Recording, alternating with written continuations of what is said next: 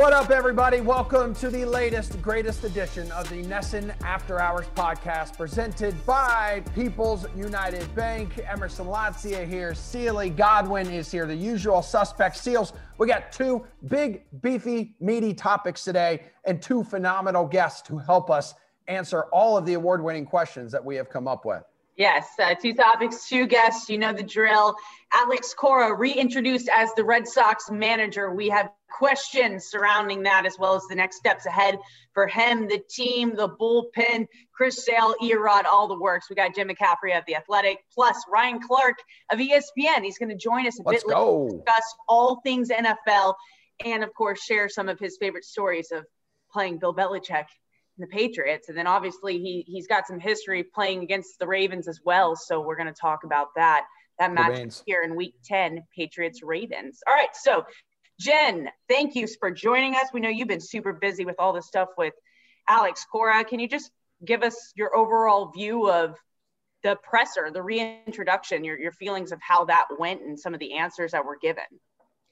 Yeah, I think by and large it went well for Cora. You could definitely tell that he had thought a lot about what he wanted to say. It's obviously the first time he was going to be addressing the media since all of this went down in January. So it was really a time for him to maybe explain some things, obviously apologize. He was really remorseful and, talked about the embarrassment and shame and having to deal with this with his family and how this is on his resume, how he doesn't want it to be something like a comeback story that some people might view it. So from that sense, I thought he handled himself well. And, people wanted him to try to get into specifics about Houston. And I didn't think he was going to go down that road. He admitted it happened and he was wrong and that they did something really stupid. But I don't think we're going to get specifics on that from his end. But by and large, I thought it went well for him. And, now it's just a matter of dealing with this for the upcoming season with the players and wherever they go on the road and kind of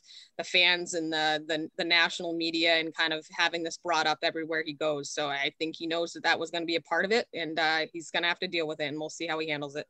Jen, it was a better apology though than anything we heard from anyone from the Astros, was it not? Yeah, no, definitely. I mean, I think he, from, anybody that's been involved, I think he's been the most kind of forthright and remorseful and, just speaking, like I said, of the embarrassment and shame of it all and realizing he really screwed up. So, I mean, I think that it was in that sense, it seemed genuine and he kind of presented himself in a good way in that light. What do you think the highlight was of Tuesday's presser? What do you think stood out to you the most? I think just for as much as it was kind of just a strange, setup and everything, him coming back a year later, everything that's happened, it did feel very much like, okay, back into the swing of things. Like this is semi-normal again. We had the beat right. So that press conference was for about 100 people, media people nationwide, that was on that Zoom conference. And then we kind of had a breakout session with Cora afterwards with just the Boston beat reporters. So it was about 15 of us. And it just felt like it was kind of back to 2019 again. And it was kind of, I guess, strange in that sense, given that everything that's happened this year. Yeah.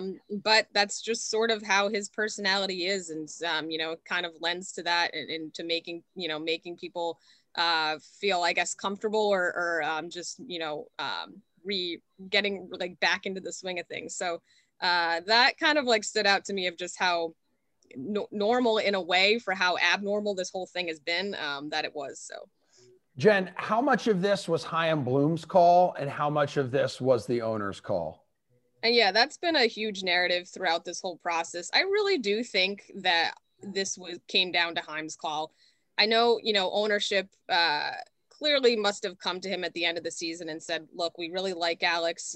We know he messed up and he paid his price with his, his 1-year suspension and us, dismissing him basically for the year. But if you want to bring him back, that's, we would really like that. I think Chaim kind of went through the process and kind of did his due diligence and interviewed people he thought that he might want to work with, but ultimately realized that Cora is the guy that everybody, says he was. And, I think he had a lot of people in his ear, obviously a lot of players. He said he got a lot of unsolicited calls from players. So I'm sure that weighed on him too. And he probably figured, if I select Cora here and things, don't go well, everybody wanted him, and it's not necessarily my call. If I select somebody else, like a Sam Fold that we had talked about, and the analytics heavy guy, and that doesn't go well, then it's not good on me. So, I think it was a combination of all that. But, I really do think that they let Chaim kind of guide this process, and it wasn't like, Cora or bust. I think they just were, giving their suggestion. But he really kind of came down and realized that Cora was a guy he could work with.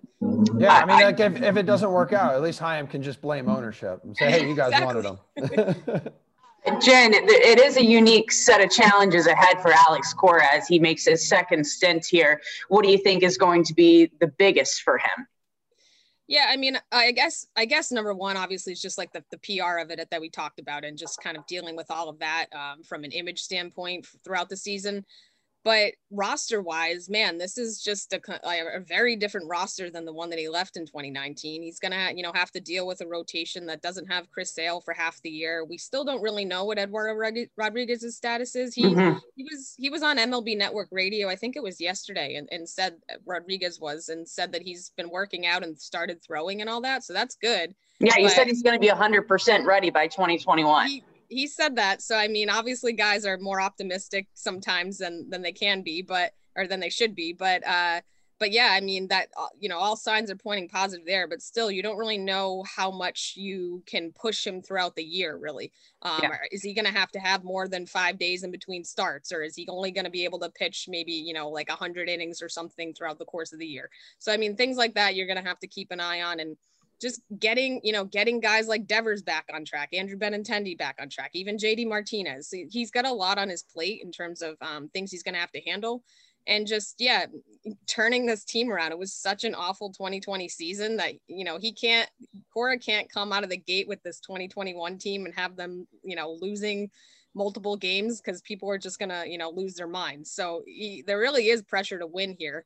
And, I guess what kind of roster he has, that Chaim Bloom makes for him this offseason will play a large part of that, but still he's pegged as the guy coming in to fix Devers and get everything back on track. And if he doesn't do that, well, then there's going to be some heads rolling, I think.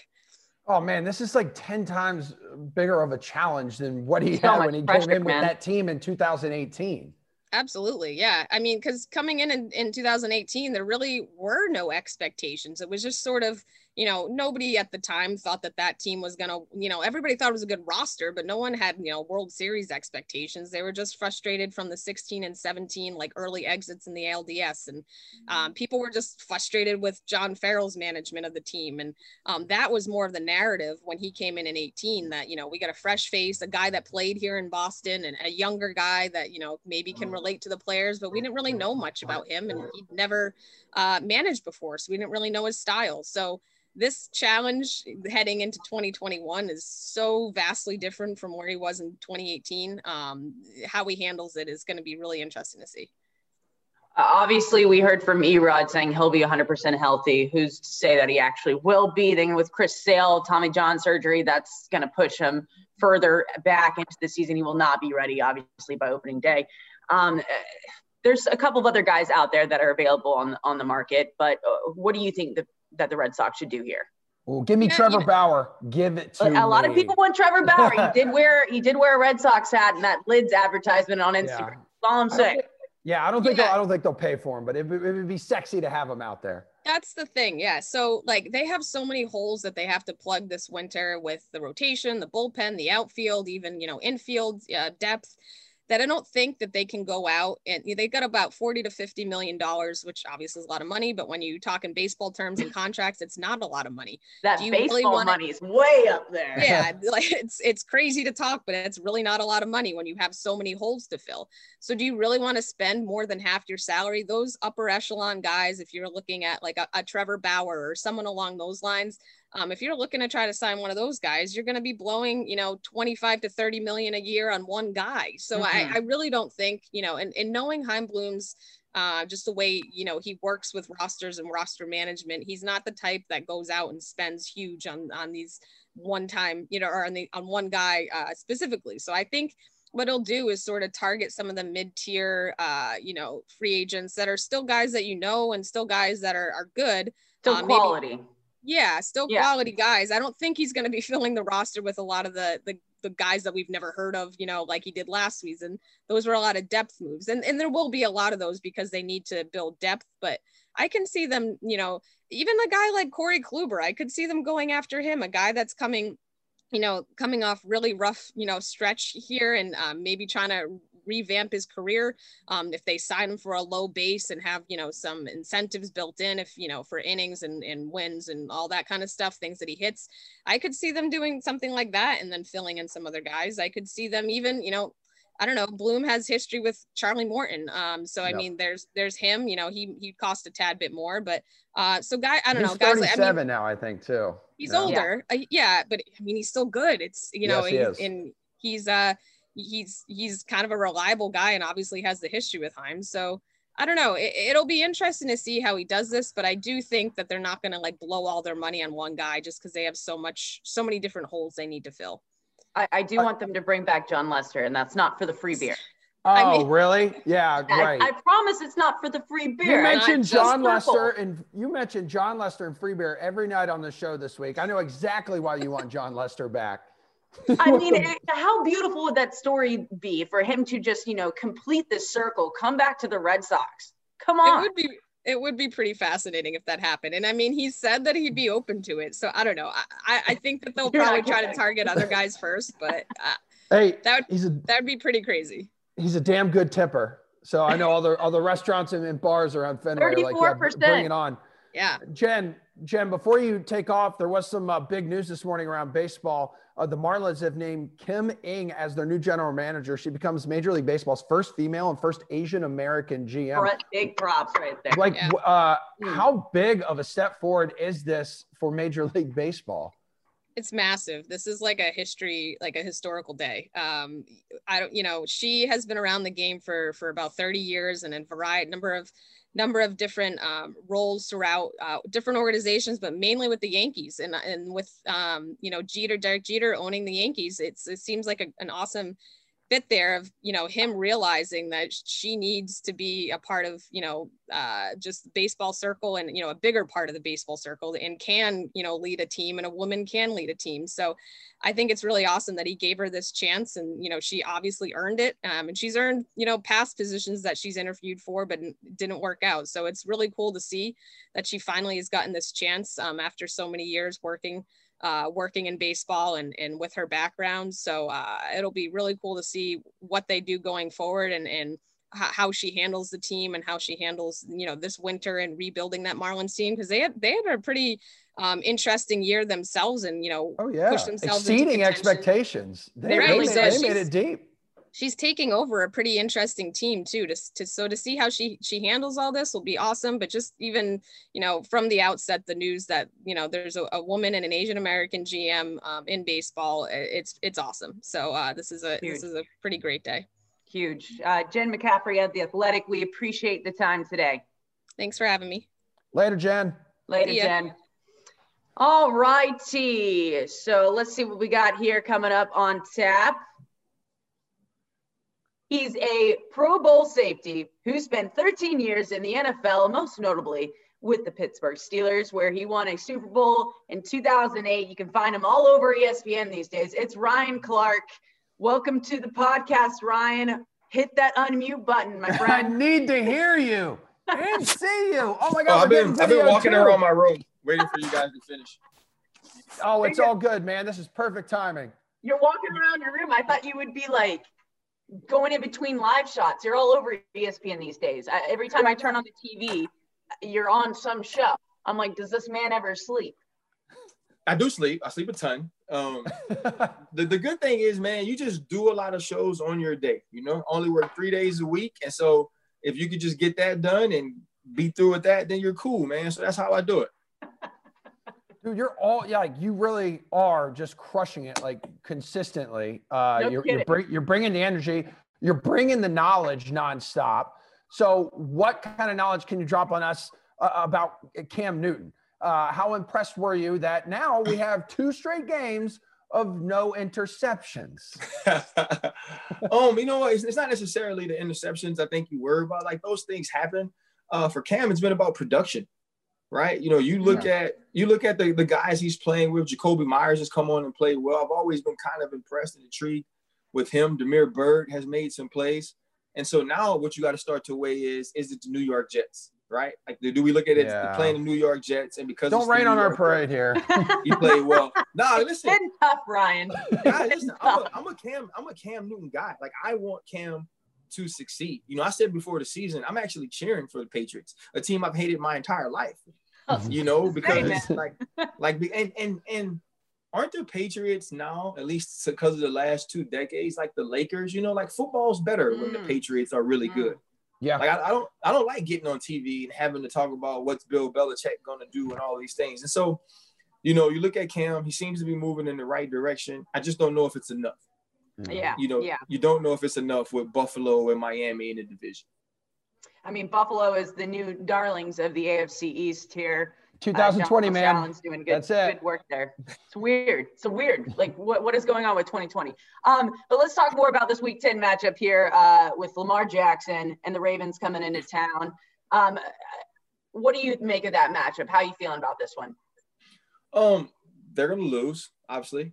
The Patriots are going to lose. I mean, that's not like, I mean, like, let's just. I don't think anyone can get mad at you for saying that. Like, I'm sorry. I'm not going to come on here and lie because it's that show, because it's your guys' show. That's first and foremost. But you know what? The crazy thing is, man, it's like Lamar Jackson, you're starting to wonder if he's kind of on that Cam Newton projection. Like, you had the high of the high as the MVP, which is earlier than Cam had it. So what's next? And so when you look at this game, it's going to be about, can Cam Newton and those wide receivers create any type of offense against what is truly a Pro Bowl secondary from a corner standpoint. First round of Jimmy Smith, first round of Marlon Humphrey, first round of Marcus Peters. They turn the football over and make it tough to get catches. And so, you know, can you get a run game started enough to get Cam into some play action? And I just don't think they're good enough. And 2, you can't have all the opt-outs that you guys have had on defense.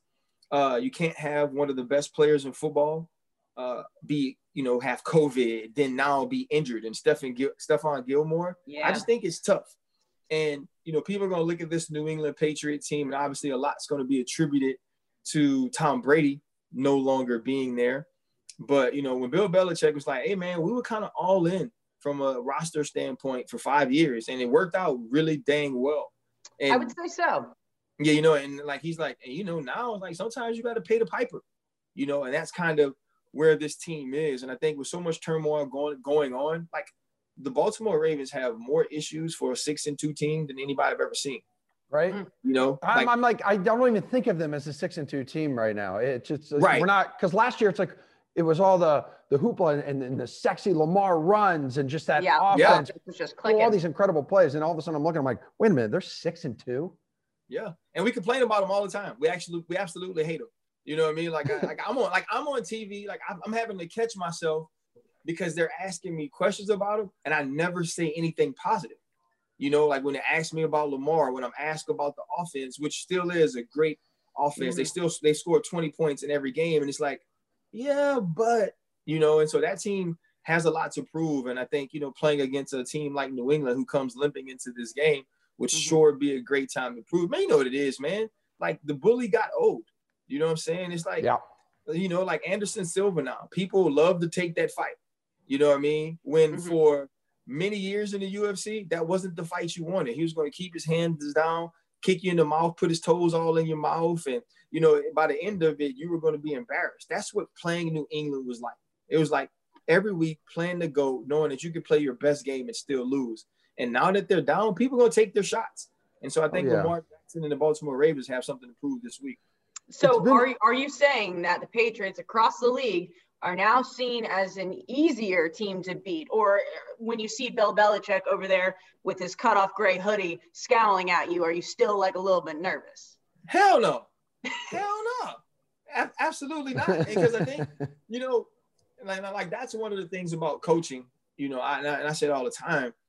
If you have to make a choice between a great player and a great coach, if that player plays quarterback, for sure, you take the great player, right? Because he can actually affect the game. No matter what Bill Belichick wants to do, he can't make Jarrett Stidham not Jarrett Stidham, right? He couldn't make Brian Hoyer not Brian Hoyer against Kansas City. And I think that those things now, you look at Bill Belichick, it's like, yeah, man, like you're still the GOAT, but you don't have the goons anymore, right? He's like the mafia boss that gets extremely old and has done so much that you respect him already. But what always keeps that mafia boss there is he got the right goons taking the shots for him. He got the right people protecting him. Bill Belichick doesn't have that right now. Yeah, Bill Belichick has a mafia boss. I love it. Well, yeah, one of his goons is now playing quarterback for the Buccaneers. Man, you mentioned Tom Brady earlier. What do you think about his first season there? He's halfway through it. We've seen the highs of the highs, and then holy hell, we've seen some lows like that last game against the Saints. Now I know there's a lot on his mind because he had a few jet skis float away with that tropical storm. That's difficult though. Losing jet skis is difficult, man. I don't know if you've ever. I've never lost one because I'm too scared to get on one. But I would have to imagine that's very akin to losing the love of your life. 100%, man. You go out there, you just see them drifting away, and they drifted away like 300 yards. Okay. Oh my goodness, 300 yards of jet ski drift. Woo. Pretty sure that's like 91 more yards than he had. Yeah. That was more yards than he had against the Saints. But you guys love that. Look how excited you guys are that Tom Brady's struggling. Well, it's finally like we can take shots at him around here.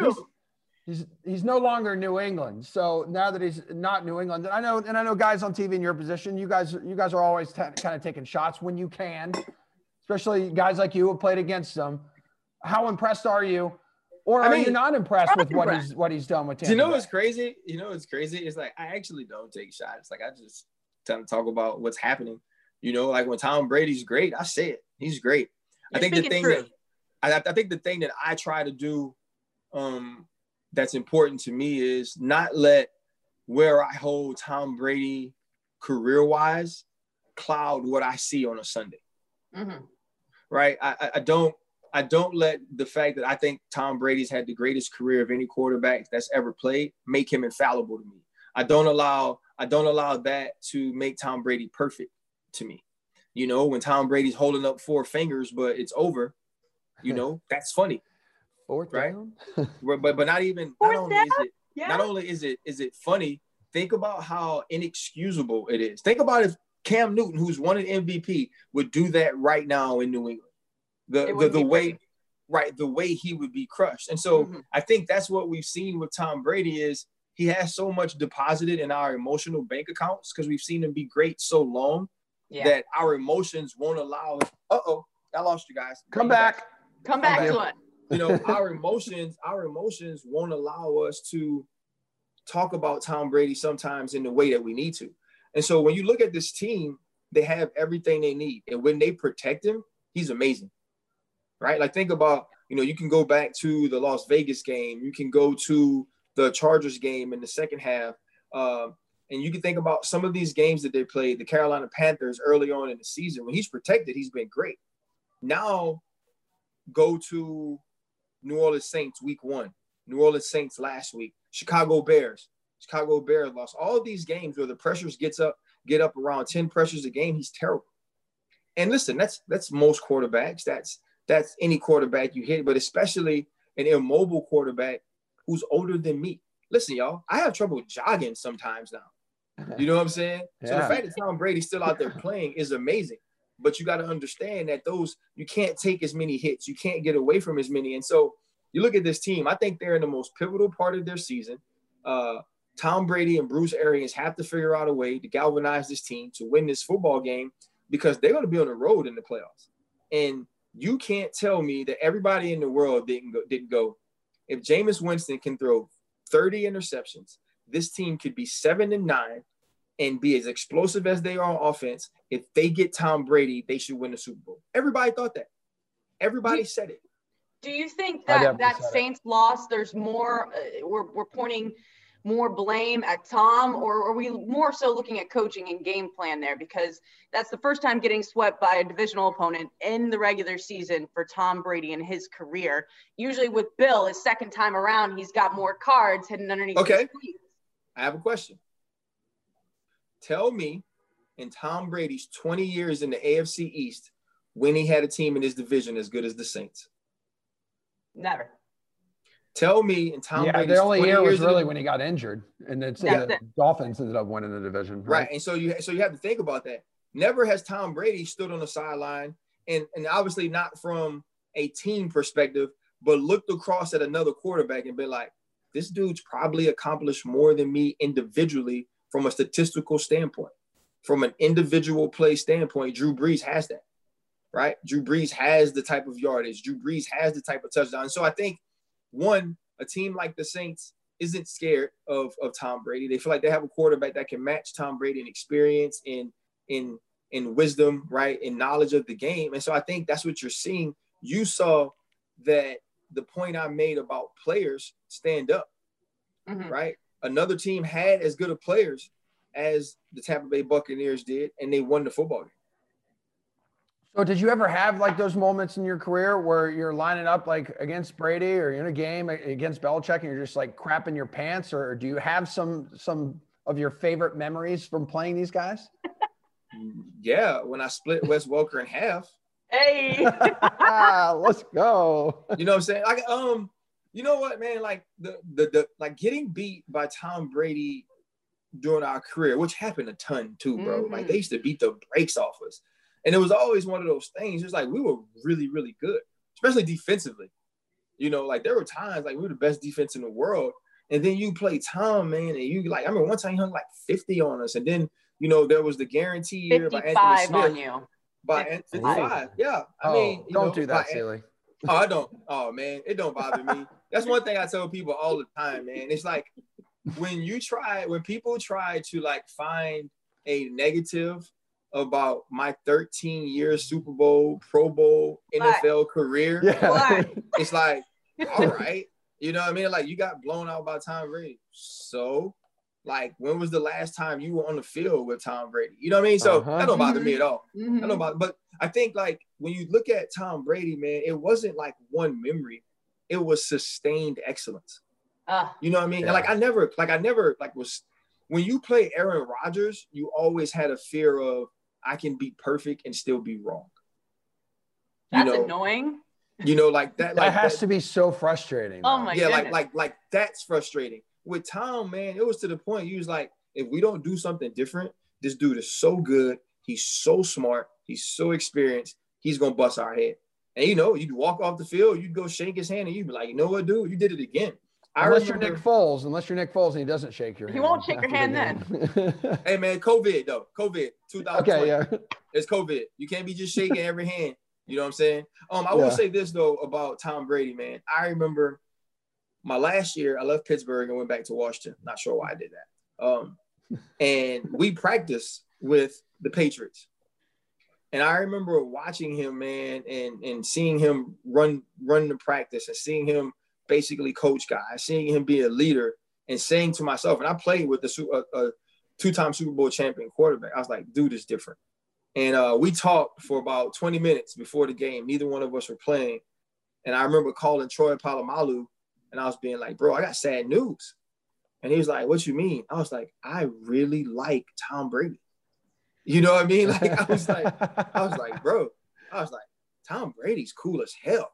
You know what I'm saying?